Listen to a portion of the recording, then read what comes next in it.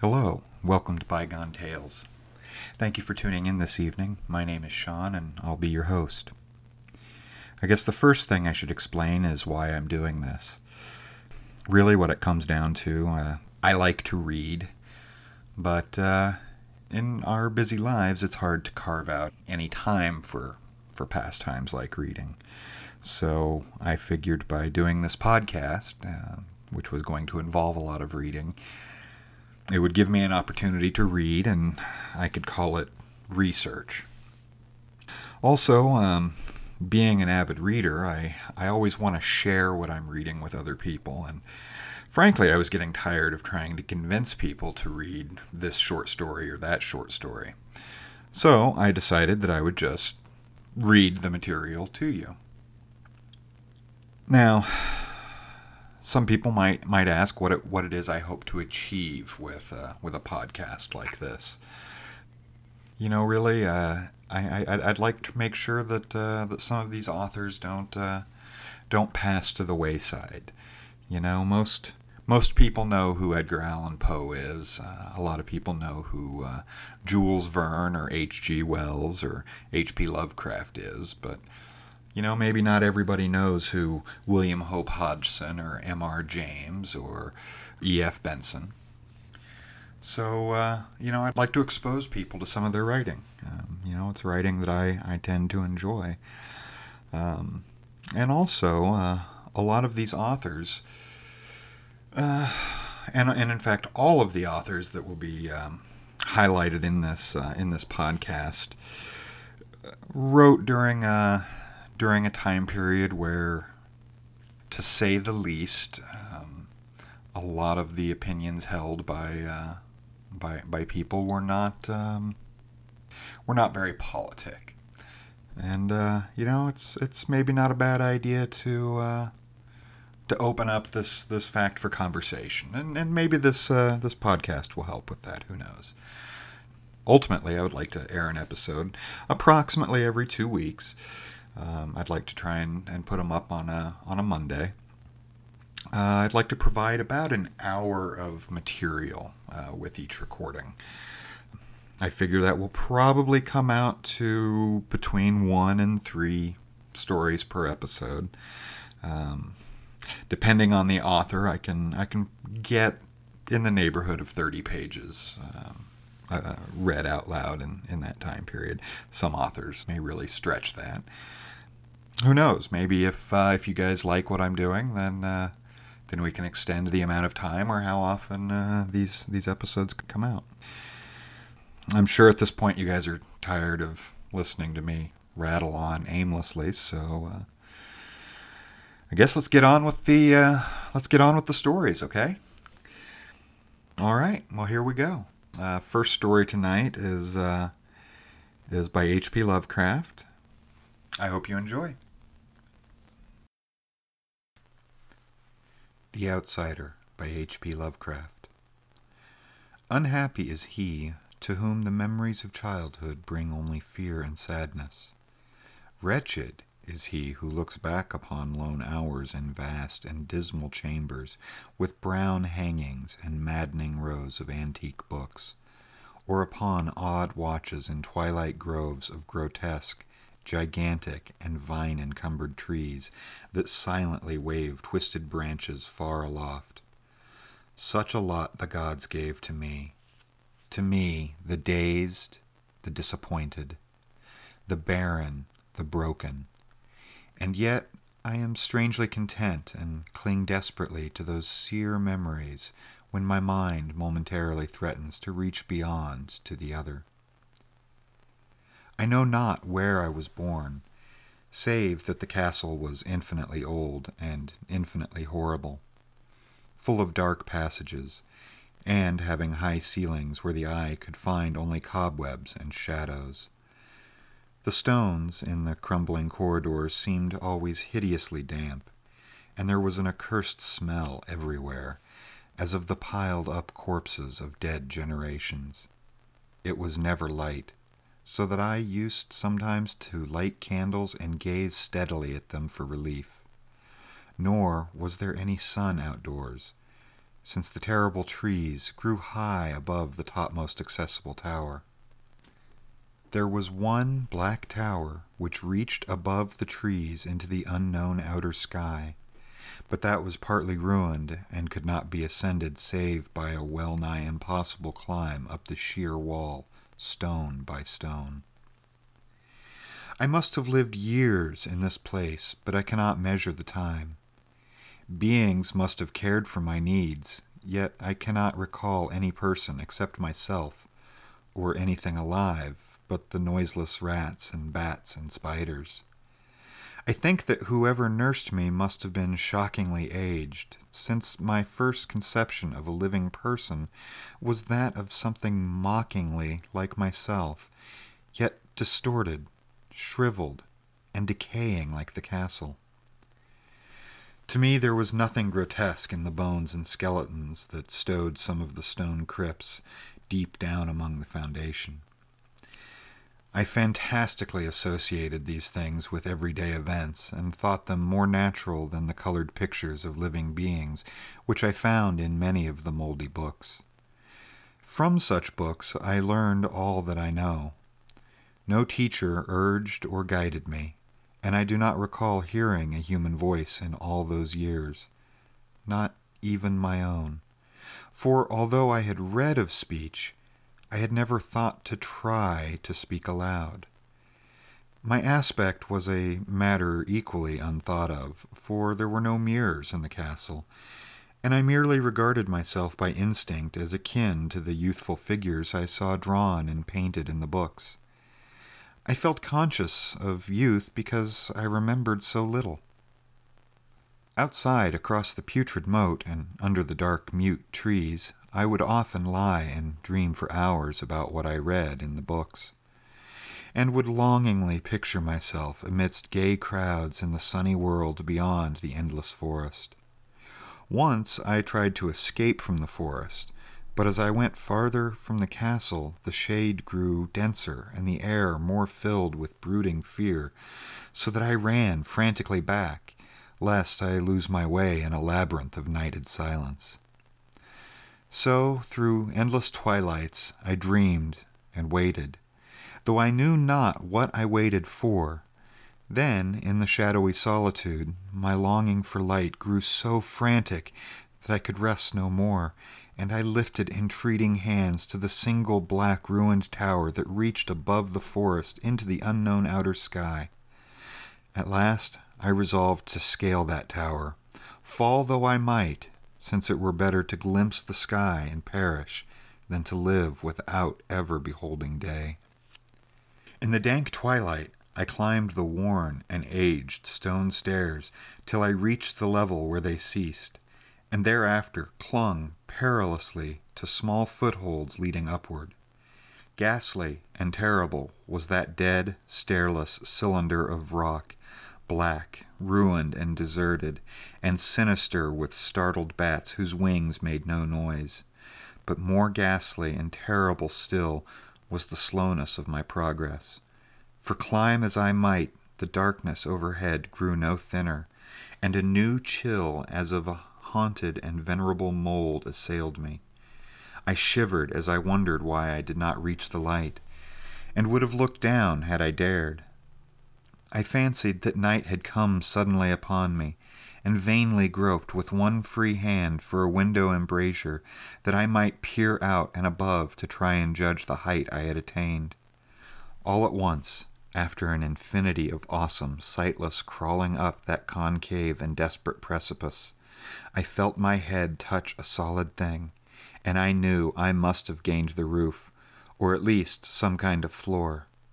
In the darkness I raised my free hand and tested the barrier, finding it stone and immovable. Then came a deadly circuit of the tower, clinging to whatever holds the slimy wall could give, till finally my testing hand found the barrier yielding, and I turned upward again, pushing the slab or door with my head, as I used both hands in my fearful ascent.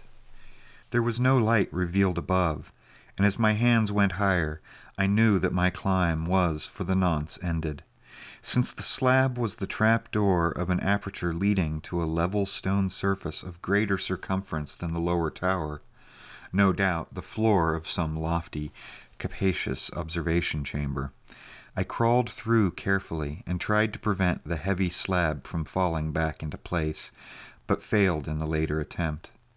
As I lay exhausted on the stone floor, I heard the eerie echoes of its fall, but hoped, when necessary, to pry it open again. Believing I was now at a prodigious height far above the accursed branches of the wood, I dragged myself up from the floor and fumbled about for windows, that I might look for the first time upon the sky, and the moon and the stars of which I had read. But on every hand I was disappointed, since all that I found were vast shelves of marble bearing odious oblong boxes of disturbing size. More and more I reflected and wondered what hoary secrets might abide in this high apartment so many aeons cut off from the castle below. Then, unexpectedly, my hands came upon a doorway, where hung a portal of stone, rough with strange chiseling.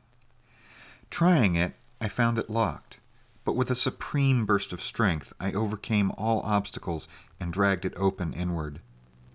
As I did so, there came to me the purest ecstasy I have ever known, for shining tranquilly through an ornate grating of iron and down a short stone passageway of steps that ascended from the newly found doorway was the radiant, full moon, which I had never before seen save in dreams and in vague visions I dared not call memories.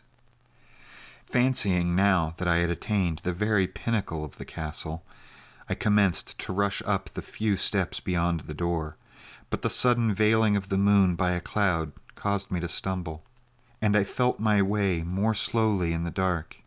It was still very dark when I reached the grating, which I tried carefully and found unlocked, but which I did not open for fear of falling from the amazing height to which I had climbed. Then the moon came out. Most demoniacal of all shocks is that of the abysmally unexpected and grotesquely unbelievable. Nothing I had before undergone could compare in terror with what I now saw, with the bizarre marvels that sight implied. The sight itself was as simple as it was stupefying, for it was merely this. Instead of a dizzying prospect of treetops seen from a lofty eminence, there stretched around me on a level through the grating nothing less than the solid ground, decked and diversified by marble slabs and columns, and overshadowed by an ancient stone church whose ruined spire gleamed spectrally in the moonlight. Half unconscious, I opened the grating and staggered out upon the white gravel path that stretched away in two directions. My mind, stunned and chaotic as it was, still held the frantic craving for light, and not even the fantastic wonder which had happened could stay my course. I neither knew nor cared whether my experience was insanity, dreaming, or magic, but was determined to gaze on brilliance and gaiety at all cost. I knew not who I was, or what my surroundings might be, though as I continued to stumble along, I became conscious of a kind of fearsome latent memory that made my progress not wholly fortuitous. I passed under an arch out of that region of slabs and columns, and wandered through the open country, sometimes following the visible road, but sometimes leaving it curiously to tread across meadows where only occasional ruins bespoke the ancient presence of a forgotten road. Once I swam across a swift river where crumbling mossy masonry told of a bridge long vanished. Over 2 hours must have passed before I reached what seemed to be my goal, a venerable ivied castle in a thickly wooded park, maddeningly familiar, yet full of perplexing strangeness to me. I saw that the moat was filled in, and that some of the well-known towers were demolished, whilst new wings existed to confuse the beholder. But what I observed with chief interest and delight were the open windows, gorgeously ablaze with light and sending forth sound of the gayest revelry. Advancing to one of these, I looked in and saw an oddly dressed company indeed, making merry and speaking brightly to one another.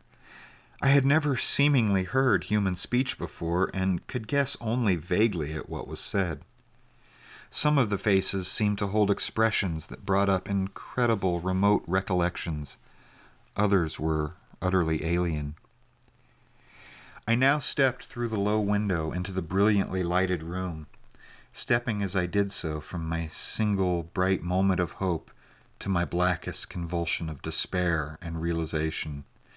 The nightmare was quick to come, for as I entered, there occurred immediately one of the most terrifying demonstrations I had ever conceived. Scarcely had I crossed the sill, when there descended upon the whole company a sudden and unheralded fear of hideous intensity, distorting every face and evoking the most horrible screams from nearly every throat. Flight was universal, and in the clamor and panic several fell in a swoon and were dragged away by their madly fleeing companions. Many covered their eyes with their hands and plunged blindly and awkwardly in their race to escape, overturning furniture and stumbling against the walls before they managed to reach one of the many doors. The cries were shocking, and as I stood in the brilliant apartment alone and dazed, listening to their vanishing echoes, I trembled at the thought of what might be lurking near me unseen. At a casual inspection, the room seemed deserted. But when I moved toward one of the alcoves, I thought I detected a presence there. A hint of motion beyond the golden arched doorway leading to another and somewhat similar room. As I approached the arch, I began to perceive the presence more clearly. And then, with the first and last sound I ever uttered, a ghastly ululation that revolted me almost as poignantly as its noxious cause, I beheld in full, frightful vividness the inconceivable, indescribable, and unmentionable monstrosity which had by its simple appearance changed a merry company to a herd of delirious fugitives. I cannot even hint at what it was like, for it was compounded of all that is unclean, uncanny, unwelcome, abnormal, and detestable. It was the ghoulish shade of decay, antiquity, and desolation, the putrid, dipping eidolon of unwholesome revelation, the awful bearing of that which the merciful earth should always hide. God knows it was not of this world, or no longer of this world. Yet to my horror I saw in its eaten-away and bone-revealing outlines a leering, abhorrent travesty on the human shape, and in its moldy, disintegrating apparel an unspeakable quality that chilled me even more. I was almost paralyzed, but not too much so to make a feeble effort toward flight, a backward stumble which failed to break the spell in which the nameless, voiceless monster held me. My eyes, bewitched by the glassy orbs which stared loathsomely into them, refused to close, though they were mercifully blurred, and showed the terrible object but indistinctly after the first shock. I tried to raise my hand to shut out the sight, yet so stunned were my nerves that my arm could not fully obey my will. The attempt, however, was enough to disturb my balance, so that I had to stagger forward several steps to avoid falling. As I did so, I became suddenly and agonizingly aware of the nearness of the carrion thing, whose hideous, hollow breathing I half fancied I could hear. Nearly mad, I found myself yet able to throw out a hand to ward off the fetid apparition which pressed so close. Yet in one cataclysmic second of cosmic nightmarishness and hellish accident, my fingers touched the rotting, outstretched paw of the monster beneath the golden arch. I did not shriek, but all the fiendish ghouls that ride the night wind shrieked for me, as in that same second there crashed down upon my mind a single and fleeting avalanche of soul-annihilating memory. I knew in that second all that had been. I remembered beyond the frightful castle and the trees, and recognized the altered edifice in which I now stood. I recognized, most terrible of all, the unholy abomination that stood leering before me as I withdrew my sullied fingers from its own. But in the cosmos there is balm as well as bitterness, and that balm is Nepenthe. In the supreme horror of that second, I forgot what had horrified me, and the burst of black memory vanished in a chaos of echoing images. In a dream I fled from that haunted and accursed pile, and ran swiftly and silently in the moonlight. When I returned to the churchyard place of marble and went down the steps, I found the stone trap-door immovable. But I was not sorry, for I had hated the antique castle and the trees.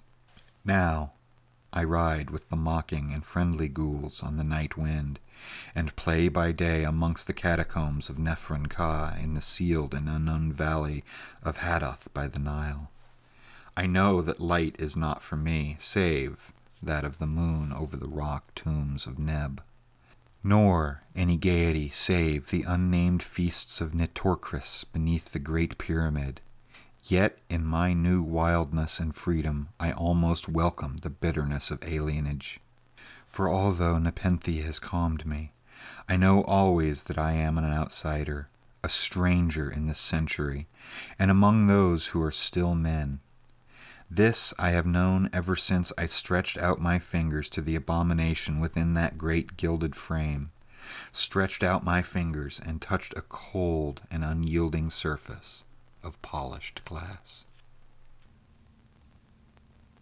All right, that was The Outsider by H.P. Lovecraft. A little bit of information about the story. That was written in 1921. It was actually published in 1926 in Weird Tales.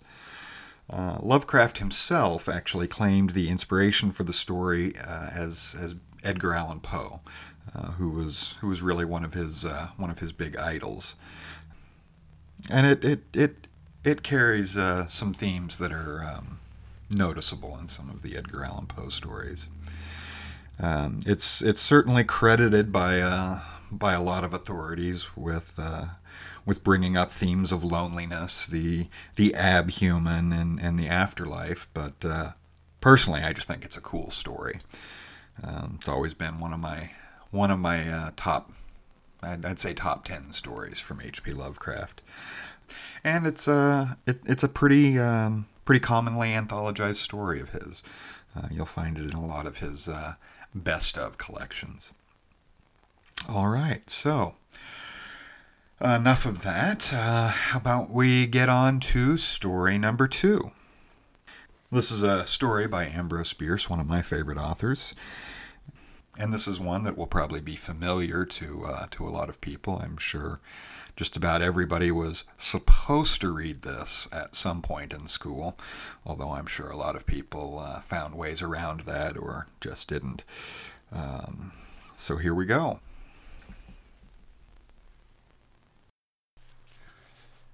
An Occurrence at Owl Creek Bridge by Ambrose Bierce. 1. A man stood upon a railroad bridge in northern Alabama, looking down into the swift water 20 feet below. The man's hands were behind his back, the wrists bound by cord. A rope closely encircled his neck. It was attached to a stout cross timber above his head, and the slack fell to the level of his knees. Some loose boards laid upon the sleepers supporting the metals of the railway supplied the footing for him and his executioners. 2 private soldiers of the Federal Army, directed by a sergeant who in civil life may have been a deputy sheriff. At a short remove, upon the same temporary platform, was an officer in the uniform of his rank, armed. He was a captain. A sentinel, at each end of the bridge, stood with his rifle in the position known as support, that is to say, vertical in front of the left shoulder, the hammer resting on the forearm thrown straight across the chest, a formal and unnatural position, enforcing an erect carriage of the body.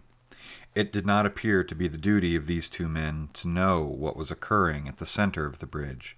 They merely blockaded the two ends of the foot-planking that traversed it. Beyond one of the sentinels, nobody was in sight. The railroad ran straight around into the forest for 100 yards, then curving was lost to view. Doubtless there was an outpost further along. The other bank of the stream was open ground, a gentle acclivity, topped with a stockade of vertical tree trunks loopholed for rifles, with a single embrasure through which protruded the muzzle of a brass cannon commanding the bridge.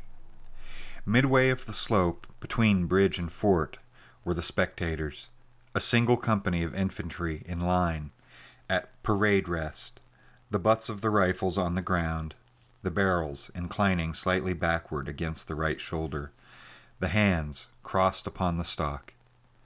A lieutenant stood at the right of the line, the point of his sword upon the ground, his left hand resting upon his right. Excepting the group of 4 at the center of the bridge, not a man moved. The company faced the bridge, staring stonily, motionless. The sentinels, facing the banks of the stream, might have been statues to adorn the bridge. The captain stood with folded arms, silent, observing the work of his subordinates, but making no sign. Death is a dignitary who, when he comes announced, is to be received with formal manifestations of respect, even by those most familiar with him. In the code of military etiquette, silence and fixity are forms of deference. The man who was engaged in being hanged was apparently about 35 years of age. He was a civilian, if one might judge from his habit, which was that of a planter. His features were good, a straight nose, firm mouth, broad forehead, from which his long dark hair was combed straight back, falling behind his ears to the collar of his well-fitting frock coat. He wore a mustache and pointed beard, but no whiskers. His eyes were large and dark gray, and had a kindly expression which one would hardly have expected in one whose neck was in the hemp. Evidently, this was no vulgar assassin.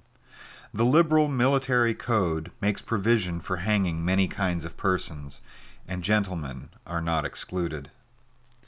The preparations being complete, the 2 private soldiers stepped aside and each drew away the plank upon which he had been standing. The sergeant turned to the captain, saluted, and placed himself immediately behind that officer, who in turn moved apart 1 pace. These movements left the condemned man and the sergeant standing on the 2 ends of the same plank, which spanned 3 of the cross-ties of the bridge. The end upon which the civilian stood almost, but not quite, reached a 4th. This plank had been held in place by the weight of the captain.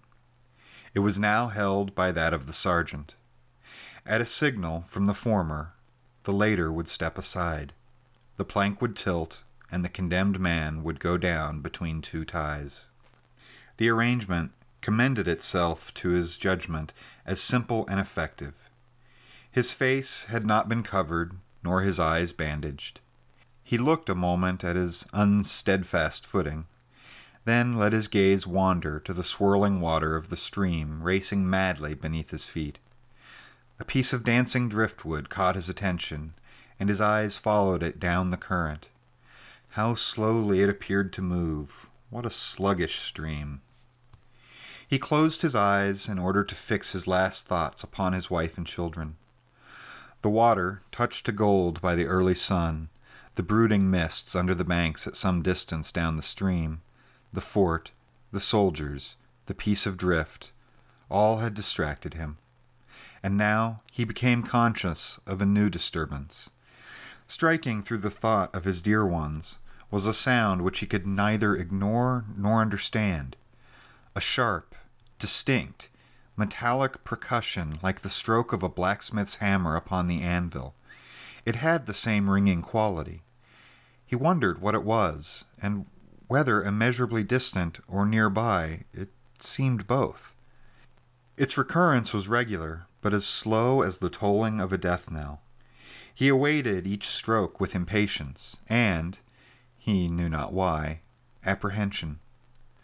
The intervals of silence grew progressively longer. The delays became maddening. With their greater infrequency, the sounds increased in strength and sharpness. They hurt his ears like the thrust of a knife. He feared he would shriek. What he heard was the ticking of his watch. He unclosed his eyes and saw again the water below him. If I could free my hands, he thought, I might throw off the noose and spring into the stream. By diving, I could evade the bullets and, swimming vigorously, reach the bank, take to the woods, and get away home.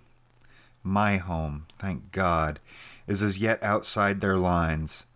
My wife and little ones are still beyond the invaders' furthest advance. As these thoughts, which have here to be set down in words, were flashed into the doomed man's brain rather than evolved from it, the captain nodded to the sergeant. The sergeant stepped aside. 2. Peyton Farquhar was a well-to-do planter of an old and highly respected Alabama family. Being a slave owner, and like other slave owners, a politician, he was naturally an original secessionist and ardently devoted to the Southern cause. Circumstances of an imperious nature, which it is unnecessary to relate here, had prevented him from taking service with the gallant army that had fought the disastrous campaigns ending with the fall of Corinth. And he chafed under the inglorious restraint, longing for the release of his energies, the larger life of the soldier, the opportunity for distinction. That opportunity, he felt, would come, as it comes to all in wartime. Meanwhile, he did what he could. No service was too humble for him to perform in aid of the South, no adventure too perilous for him to undertake, if consistent with the character of a civilian who was at heart a soldier, and who in good faith, and without too much qualification, assented to at least a part of the frankly villainous dictum that all is fair in love and war. One evening, while Farquhar and his wife were sitting on a rustic bench near the entrance to his grounds, a gray-clad soldier rode up to the gate and asked for a drink of water. Miss Farquhar was only too happy to serve him with her own white hands. While she was fetching the water, her husband approached the dusty horseman and inquired eagerly for news from the front. "The Yanks are repairing the railroads," said the man, "and are getting ready for another advance. They have reached the Owl Creek Bridge, put it in order, and built a stockade on the north bank. The commandant has issued an order which is posted everywhere, declaring that any civilian caught interfering with the railroad, its bridges, tunnels, or trains will be summarily hanged. I saw the order." "How far is it to Owl Creek Bridge?" Farquhar asked. "About 30 miles. "Is there no force on this side of the creek?" "Only a picket post half a mile out on the railroad, and a single sentinel at this end of the bridge." "Suppose a man, a civilian and student of hanging, should elude the picket post and perhaps get the better of the sentinel," said Farquhar, smiling. "What could he accomplish?" The soldier reflected. "I was there a month ago," he replied. "I observed that the flood of last winter had lodged a great quantity of driftwood against the wooden pier at this end of the bridge. It is now dry and would burn like tow." The lady had now brought the water, which the soldier drank. He thanked her ceremoniously, bowed to her husband, and rode away. An hour later, after nightfall, he repassed the plantation, going northward in the direction from which he had come. He was a Federal scout. 3. As Peyton Farquhar fell straight downward through the bridge, he lost consciousness and was as one already dead. From this state he was awakened, ages later, it seemed to him, by the pain of a sharp pressure upon his throat, followed by a sense of suffocation. Keen, poignant agony seemed to shoot from his neck downward through every fiber of his body and limbs. These pains appeared to flash along well-defined lines of ramification, and to beat with an inconceivably rapid periodicity. They seemed like streams of pulsating fire heating him to an intolerable temperature. As to his head, he was conscious of nothing but a feeling of fullness, of congestion. These sensations were unaccompanied by thought. The intellectual part of his nature was already effaced. He had power only to feel, and feeling was torment. He was conscious of motion. Encompassed in a luminous cloud of which he was now merely the fiery heart, without material substance, he swung through unthinkable arcs of oscillation like a vast pendulum. Then, all at once, with terrible suddenness, the light about him shot upward with the noise of a loud plash. A frightful roaring was in his ears, and all was cold and dark. The power of thought was restored. He knew that the rope had broken and that he had fallen into the stream. There was no additional strangulation.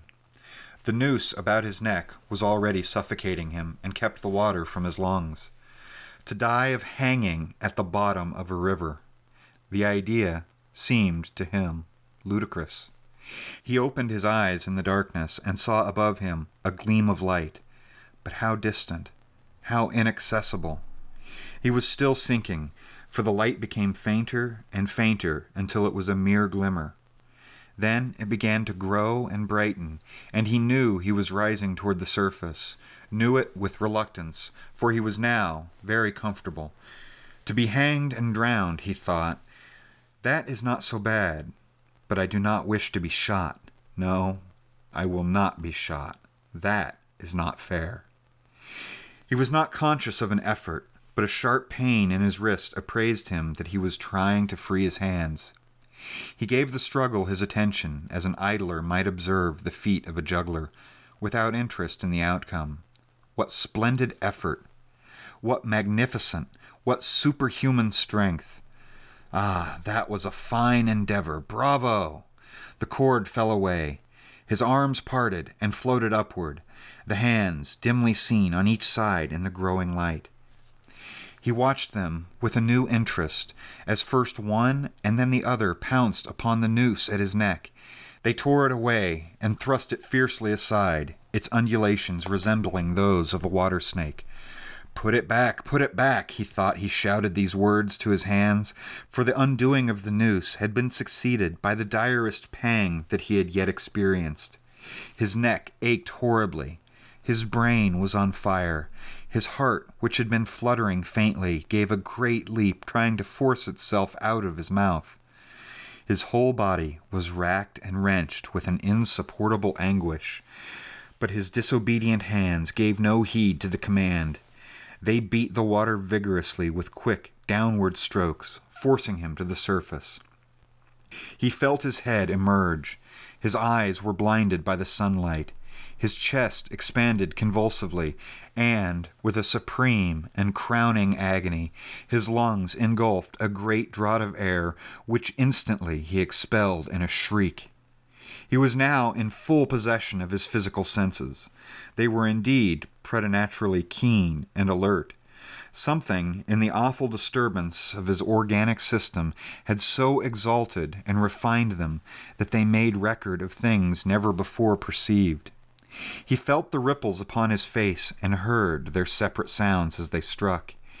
He looked at the forest on the bank of the stream, saw the individual trees, the leaves, and the veining of each leaf, saw the very insects upon them, the locusts, the brilliant-bodied flies, the gray spiders stretching their webs from twig to twig. He noted the prismatic colors in all the dewdrops upon a million blades of grass, the humming of the gnats that danced above the eddies of the stream, the beating of the dragonfly's wings, the strokes of the water spider's legs, like oars which had lifted their boat. All these made audible music.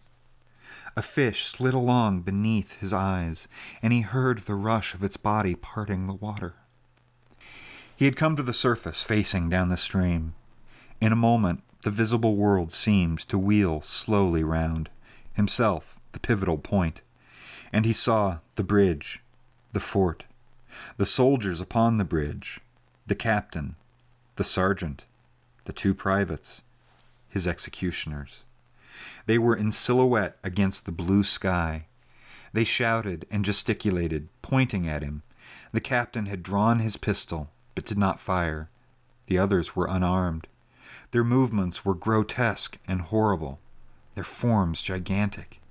Suddenly he heard a sharp report, and something struck the water smartly within a few inches of his head, spattering his face with spray. He heard a second report, and saw one of the sentinels with his rifle at his shoulder, a light cloud of blue smoke rising from the muzzle. The man in the water saw the eye of the man on the bridge gazing into his own through the sights of the rifle. He observed that it was a gray eye, and remembered having read that gray eyes were keenest, and that all famous marksmen had them. Nevertheless, this one had missed. A counter-swirl had caught Farquhar and turned him half round. He was again looking into the forest on the bank opposite the fort. The sound of a clear, high voice in a monotonous sing-song now rang out behind him and came across the water with a distinctness that pierced and subdued all other sounds, even the beating of the ripples in his ears. Although no soldier, he had frequented camps enough to know the dread significance of that deliberate, drawling, aspirated chant. The lieutenant on shore was taking a part in the morning's work. How coldly and piteously, with what an even, calm intonation, presaging and enforcing tranquility in the men. With what accurately measured intervals fell those cruel words. Attention, company. Shoulder arms. Ready. Aim. Fire. Farquhar dived as deeply as he could. The water roared in his ears like the voice of Niagara, yet he heard the dulled thunder of the volley, and, rising again toward the surface, met shining bits of metal, singularly flattened, oscillating slowly downward. Some of them touched him on the face and hands, then fell away, continuing their descent. One lodged between his collar and neck. It was uncomfortably warm, and he snatched it out. As he rose to the surface, gasping for breath, he saw that he had been a long time under water. He was perceptibly farther downstream, nearer to safety. The soldiers had almost finished reloading. The metal ramrods flashed all at once in the sunshine as they were drawn from the barrels, turned in the air, and thrust into their sockets. The two sentinels fired again, independently and ineffectually.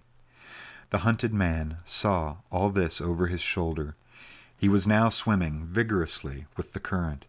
His brain was as energetic as his arms and legs. He thought with the rapidity of lightning. The officer, he reasoned, will not make that marionette's error a second time. It is as easy to dodge a volley as a single shot. He has probably already given the command to fire at will. God help me, I cannot dodge them all.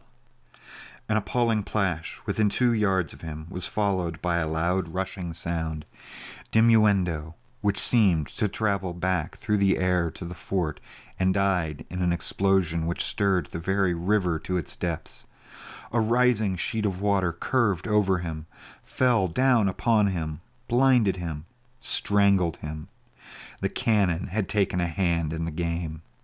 As he shook his head free from the commotion of the smitten water, he heard the deflected shot humming through the air ahead, and in an instant it was cracking and smashing the branches in the forest beyond. They will not do that again, he thought.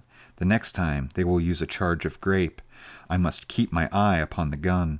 The smoke will appraise me. The report arrives too late. It lags behind the missile. That is a good gun. Suddenly he felt himself whirled around and round, spinning like a top. The water, the banks, the forests, the now distant bridge, fort and men, all were commingled and blurred. Objects were represented by their colors only. Circular, horizontal streaks of color, that was all he saw. He had been caught in a vortex and was being whirled on with a velocity of advance and gyration that made him giddy and sick. In a few moments he was flung upon the gravel at the foot of the left bank of the stream.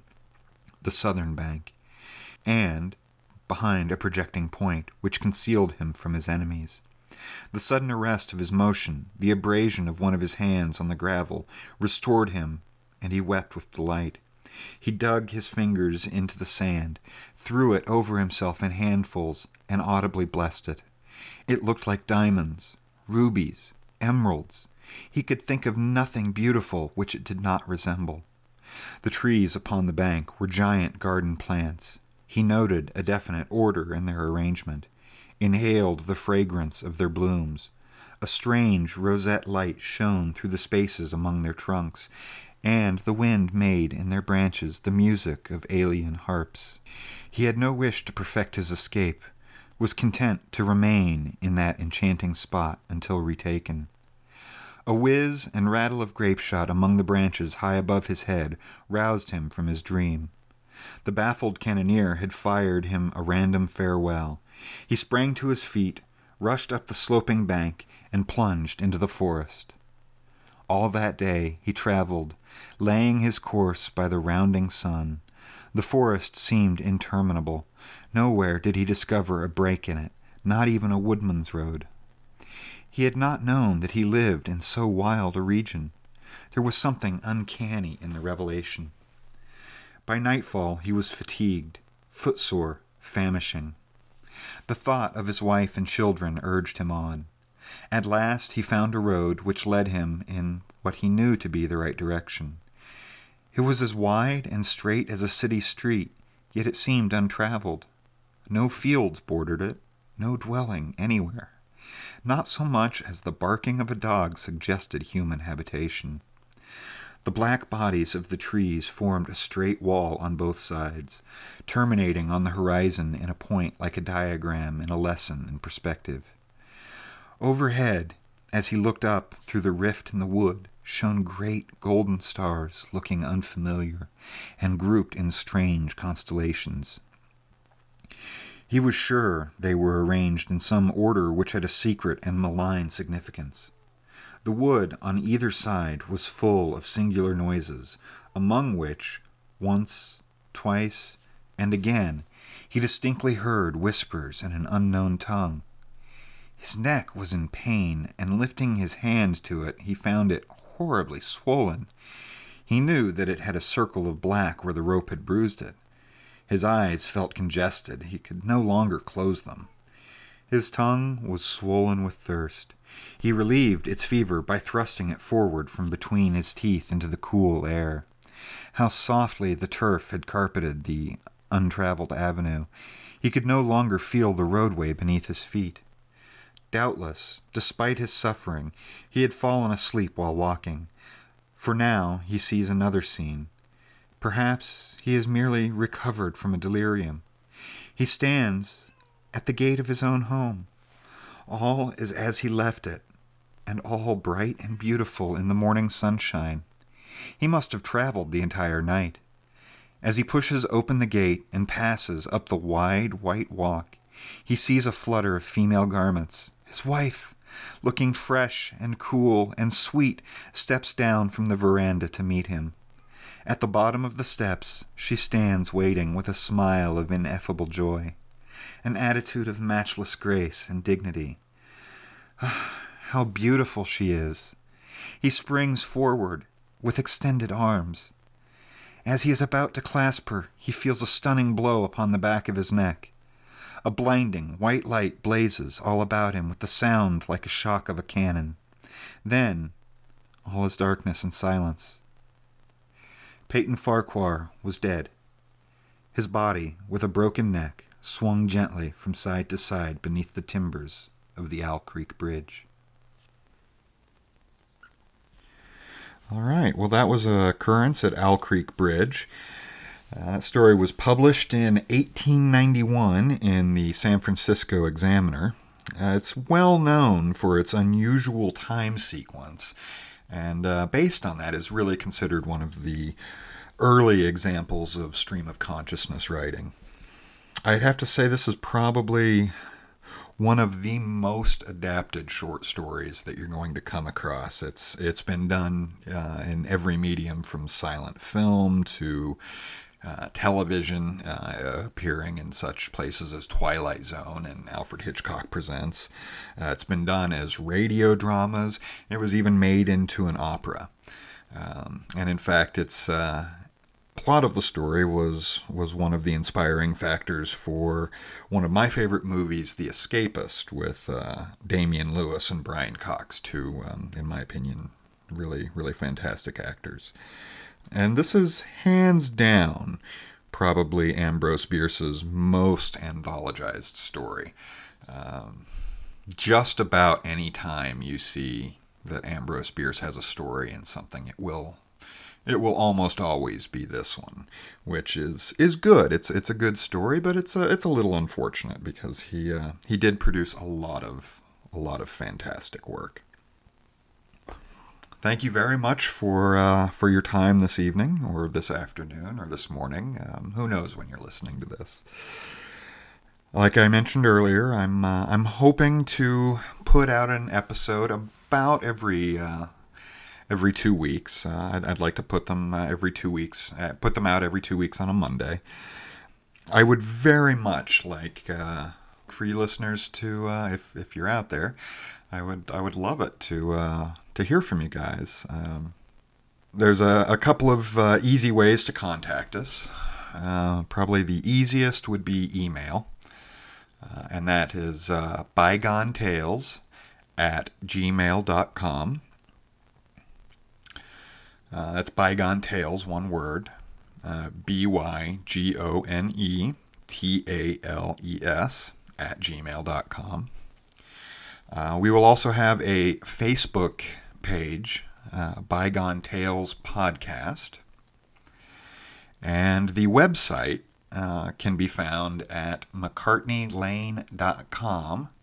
Just click on the tab for Bygone Tales, and you should be able to find show notes and each episode, which will be free.